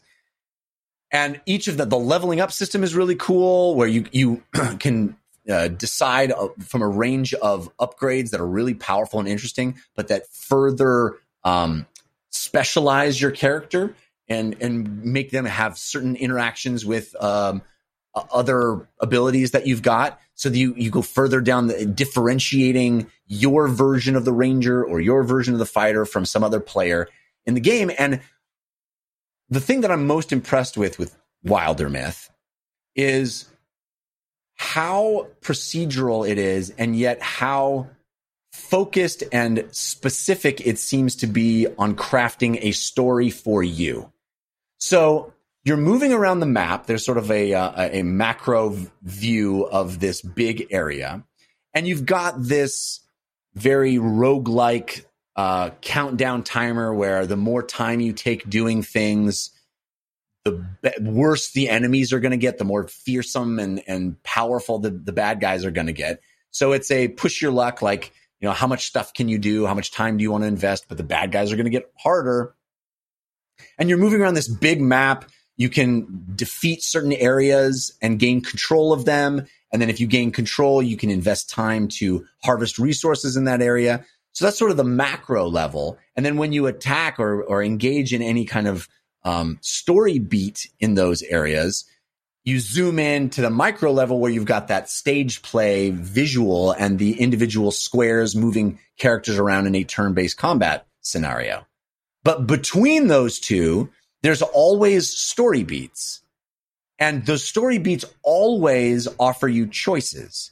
And those choices often aren't just binary. There's like 3 or 4 choices. And those choices have ramifications that keep revealing themselves over time. And so the story is really crafted to the specific choices that you make. And it's well written. It's presented in this cool comic book panel style where each of the panels looks like it's drawn specifically for you and your characters, but you get to customize your characters. They are wearing what you've discovered in the world. It's all so specific to you, but it looks like this was the only way the game could have gone. And yet choice after choice after choice specializes it and makes it more specific to what you've uncovered. It's all procedural, but it's done with such skill that it really feels like this yarn is being woven. It almost feels like you have a DM, right? It feels like this is a specific story for you. And some of the decisions that you're making are really big ones, like characters leaving the party or retiring or spending years of their lives doing something or researching something or having children, or it's really big in scope, very fun to play, and I think a underappreciated gem. And it's $25 right now. I think I I think I bought it in early access at even less expensive than that. Wildermyth. If you're into role-playing games that tell you a cool story, if you're into turn-based role-playing games, for sure, check out Wildermyth on Steam. I'm digging it. What are fail states like for that, like procedural is it, rogue-like at all? Or after, let's say, you fail in a thing, how does it rewind the map for you? There are runs, it's talking about your story, and it's got this storybook aesthetic to it where you're like opening a page of a book. And I think that's a lot where the visual style comes from too, is like, this 2D sort of fairy tale storybook look to it. So the idea is like you're doing a run, you're experiencing thing. And I think part of that is to show you how different the story can go based on run to run. So it's not roguelike in the sense of, getting the right weapons to get farther and defeat the boss, as much as it's roguelike in the sense of the story is going to wildly diverge, and there's tons and tons of different tendrils of story that you won't see if you do this, that, or the other choice. But yeah, it's meant to be done like that, where you have these, do you want to continue this story? That story's going to fizzle out, or you're going to make choices that end that story, and then you're going to start another one. It's cool. Yeah. It's a really neat game. Wildermyth. Quickly, Digital Eclipse is the other folks behind Space Jam game. Not Digital Extreme, Digital Eclipse. All right. Very cool. I think we have time now for a quick question. Quick question. Quick question. We got this quick question sent into us at dlcfeedback@gmail.com. It comes from Chris in Colorado Springs. Hey, that was very near there this weekend. Chris writes, Colorado summers. Heyo. Yeah, Thanks, Patrick. I live for the eye rolls. I live for the eye rolls. Chris writes, can you guys talk about PlayStation Now? I was just finally able to get a PlayStation 5 purchased, a bundle via GameStop, and it comes next week. I skipped most of the PlayStation 3 and PlayStation 4 era of games. Most reviews I have seen of the service are old or of mixed quality. You guys are both big fans of Game Pass, which I have, and I'm loving for my Series X. But I feel like PS Now is a different sort of service somehow, like something is weird about PS3 games only streaming. Can I play classic PS2 games like Dark Cloud 1 and 2 on my new PS5? Thanks, Chris from Colorado Springs. Do you guys have experience? Patrick, do you have experience with PS Now? I tried it a very long time ago. Back then, you couldn't even download the games on your PlayStation 4, the PS4 games, of course, on your PS4. But so here's the deal with PS Now. It is Game Pass before Game Pass, but also cheaper, but also not as good.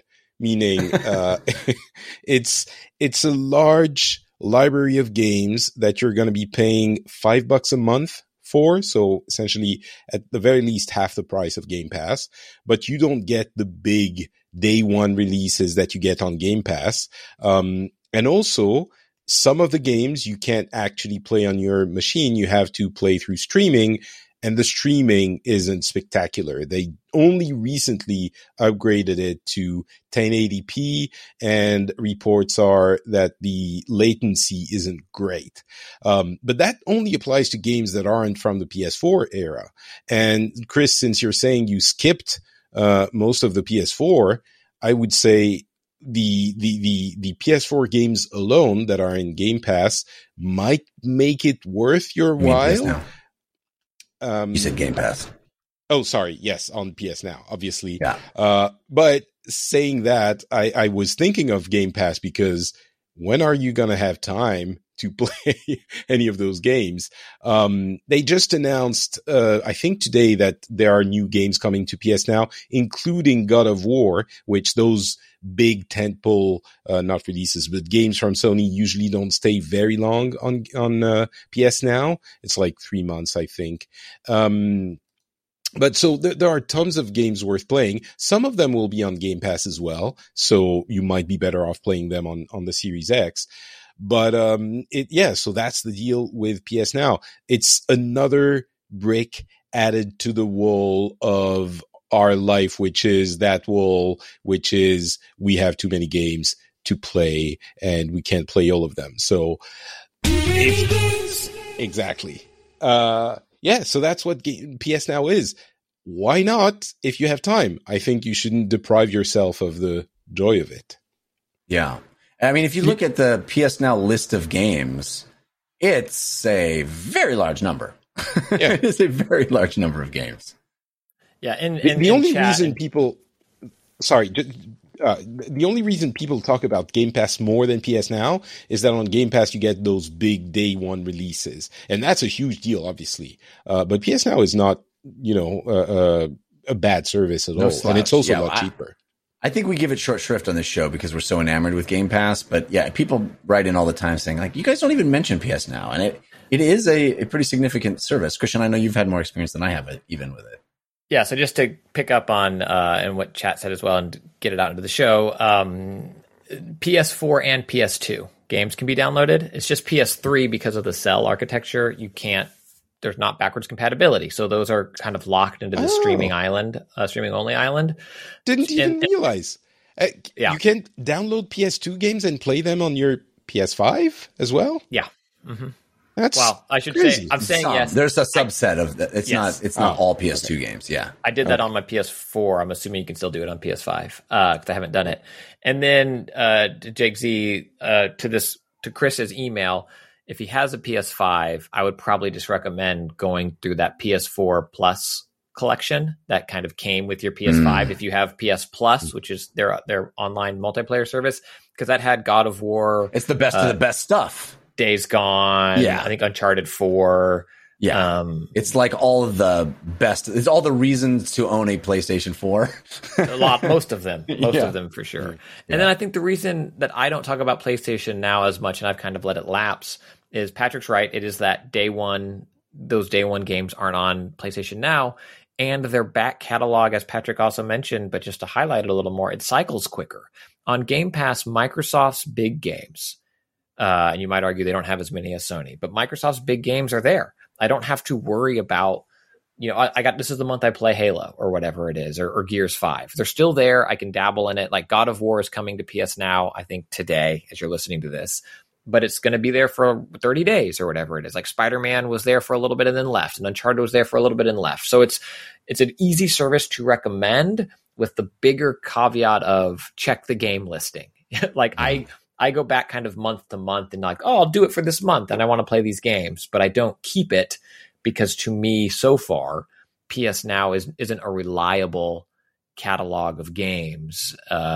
It changes a lot. There's a lot of volatility there. Well, to be fair, games leave Game Pass all the time as well. Yes, but the first party games is what I'm like. Those big games are going to be there. But yes, Game Pass also cycles its games. I feel like on PlayStation Now it happens more frequent, and those bigger marquee games are the ones that are often coming and going. I want to see Sony, and I think the other reason we don't talk about it as much is that Sony doesn't talk about it as much. It's true. It's not the tent pole of their messaging in the way that it is Game Pass is for Microsoft. So. Yeah. But I do want to mention, Chris said he skipped PS3 and PS4. The tentpole games from PS4 aren't there, but there are a lot of there's Uncharted 1, 2, and 3. I don't want to. I don't know if you want to do them streaming, because they're PS3 games. But you could if you have a lot of time and want to go over those classics or understand what the hype is about for those games. So you could do that as well. The good news is I think Chris his resource is gonna be time. There's a lot of great stuff for you, Chris, that you can play. I don't know about. Do we know about Dark Cloud 1 and 2 specifically? Do we know if Dark Cloud 1 and 2? Let's look up Dark Cloud. Yes, they are. And I was just on that page right now. Are you looking at my screen through some kind of spyware, Jeff? It's a targeted ad, Patrick. Always. It's a targeted ad. Oh, okay. Do I have to click to watch it? Okay. Yeah. Click on the smiling Jeff face. Darksiders, there's a Devil May Cry, a bunch of there's a lot of stuff. Patrick's on the D page. I should say that I replayed all of Uncharted 1, I think before the Nathan Drake collection came out, but I played that entire game via streaming, way back when, and I did okay with it. I've heard that which is funny because they bought, was it Gaikai or one of those companies? They bought a company to do their streaming. Yeah. But hit or miss. Bought a company this week to do their PC ports. Sony's going hard. All right. That's going to do it for this episode. We do have parting gifts coming up. Oh, by the way, if you want to have your quick question read on the show, send it to us. dlcfeedback@gmail.com is where you can send us your quick question. I want to do more of those. I've gotten away from doing those. Somebody also sent us, I should do that next week. Somebody also sent us a Story of Glory, Tale of Fail, which you haven't done in actual years, Christian. That was a segment I liked for a while, and then we just sort of got away from it.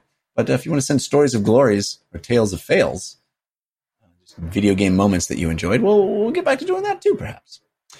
But anyway, that's going to do it for this week's episode of DLC. Again, parting gifts coming up. Stick around. But Patrick Beja, thank you so much for being here. I love it when you're able to join us. I love it too, and I'm very glad you got like my one available evening for the next 6 months. So I hope Good. It was good. It works out. I'm happy to hear it. Tell folks where they can keep up with you and the things that you do online. Sure. You can go to notpatrick.com. It's very easy. You go there and there are a number of podcasts, most of them in French. But if you want to listen to French stuff and you're learning French or whatever, something like that, Le Rendezvous Tech talks about tech. Le Rendezvous Jeu talks about gaming. Super Laser Punch is a Marvel after show podcast. And but there's one in English called The Phileas Club, where we talk to people from different parts of the world and get their take on what's been happening in the world. So you get a little bit of a different opinion or different understanding of current events, and that's called The Phileas Club, and it's very easy to access through notpatrick.com. There you go. Very cool. Christian Spicer, what about you? What do you got going on this week? Twitter's the best way to see @Spicer, SPICER. I have a newsletter you can subscribe to for free at tinyletter.com/Christian Spicer. And then I usually stream this show live on my Twitch, which is twitch.tv/Christian Spicer. And we typically record Sundays at 7:15 p.m.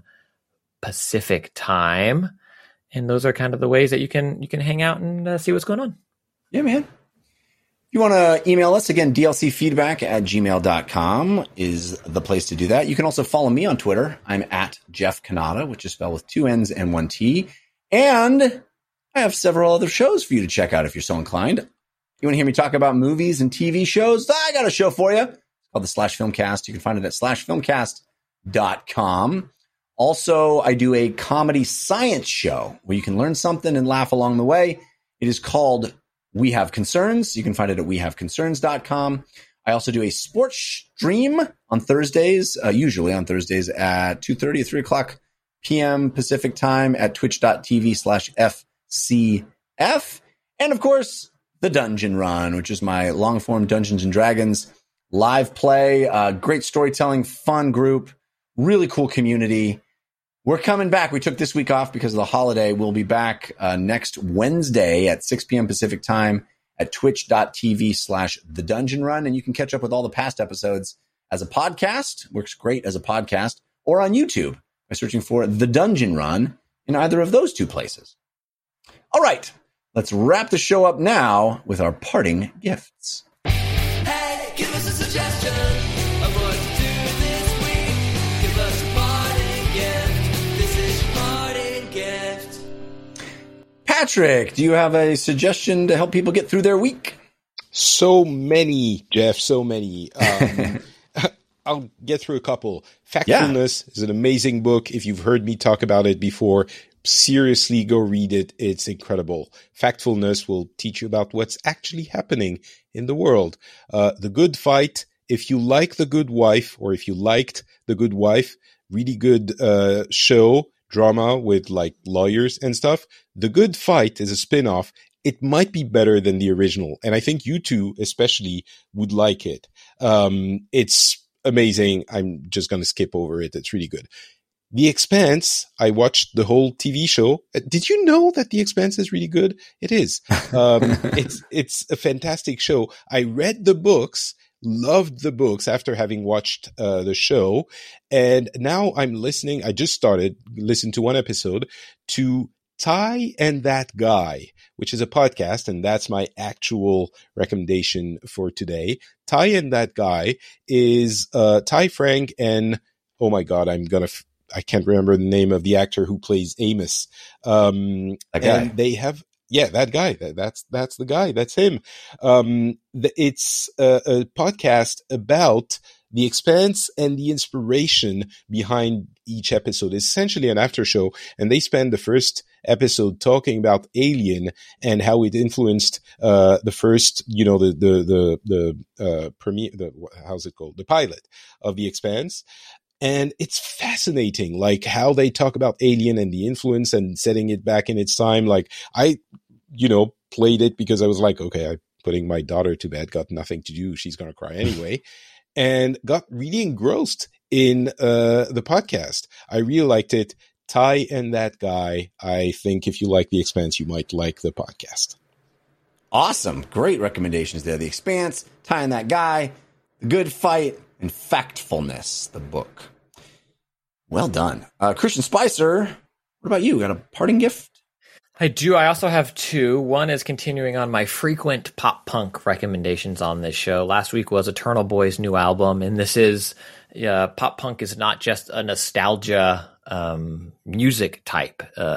While it is being re-experienced by young people on TikTok, and that millennial pop punk TikTok is strong, this is actually a young and coming out of the TikTok scene, Jaden, which is all lowercase JXDN. And he kind of rose to prominence via TikTok, and then Travis Barker from Blink-182 saw some of his stuff. I think that was his first record deal. But he has an album out called Tell Me About Tomorrow, and it is also not for young kids. But it's really interesting to see this kind of progression of pop punk and what it was when I was a kid, and kind of, loneliness and longing over a partner. And then also a lot of like partying, but like alcohol, kind of like not pop punk, but Katy Perry Last Friday Night, like that style of thing.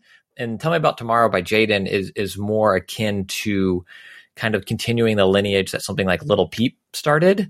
And you even hear in a little bit of The Weeknd melancholy and sadness, where it's like this being open about depression, and also talking about downers and a little more heavy drugs than just alcohol, rage parties, but still to like a pop punk, upstrum guitar riff.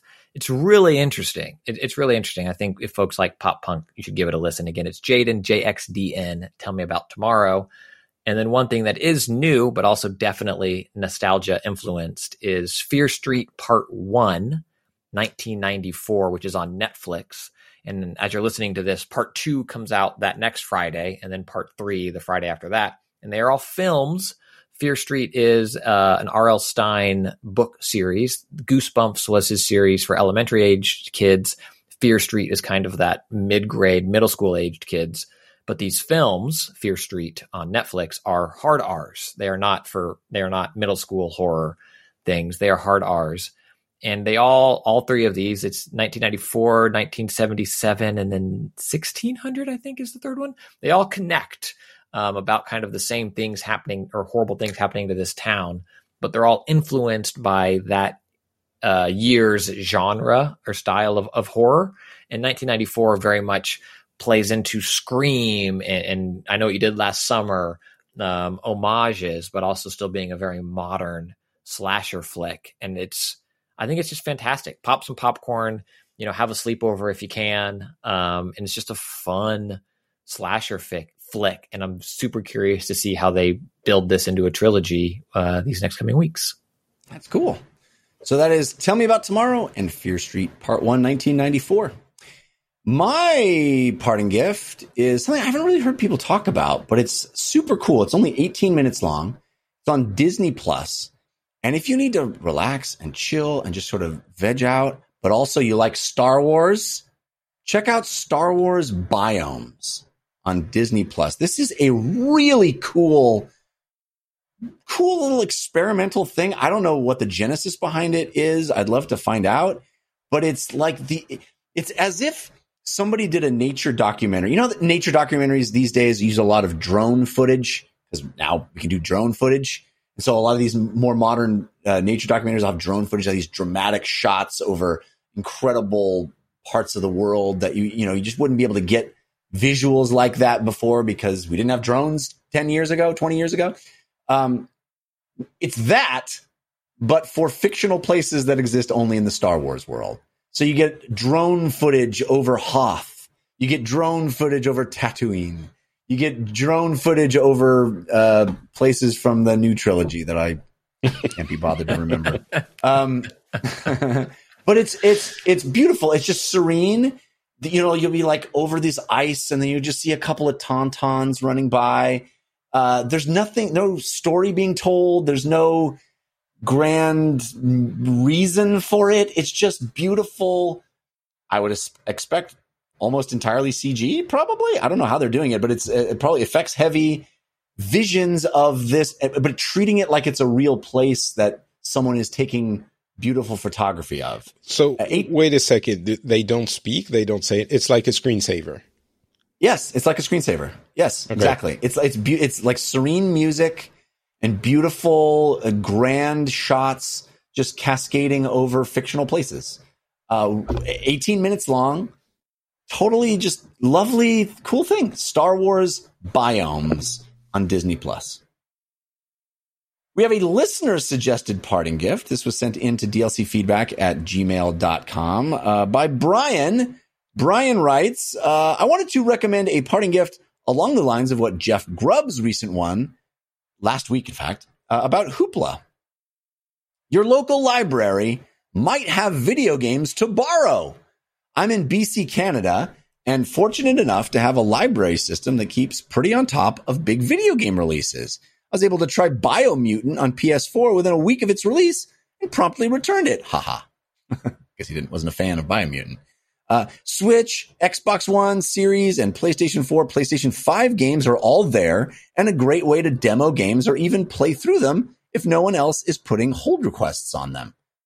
Love the podcast and also a fellow geek in sneaks, the more about lifting than running. That was a shout out for Brian at the beginning of this episode. Thank you, Brian. That's cool. So check your local library for potential video game rentals. I didn't know they were still doing up to the minute PS5 and Xbox Series games. That's really cool. If you'd like to have your parting gift read on the show, send it to us, dlcfeedback@gmail.com. All right, that's going to do it for this episode. Thanks again to Patrick Beja and Christian Spicer for hanging out with me. Thanks to our folks in the chat room for hanging out with all of us live in real time, watching the video version of the show. We appreciate you. Thanks to our musical contributors, Patrick L., Sean Madigan, and Zero Star for making those bumpers. And thanks to each and every one of you who listen to the show. We're grateful you do so. And we'll be back next week. Until then, think about what you put out into the world. Make it a better place.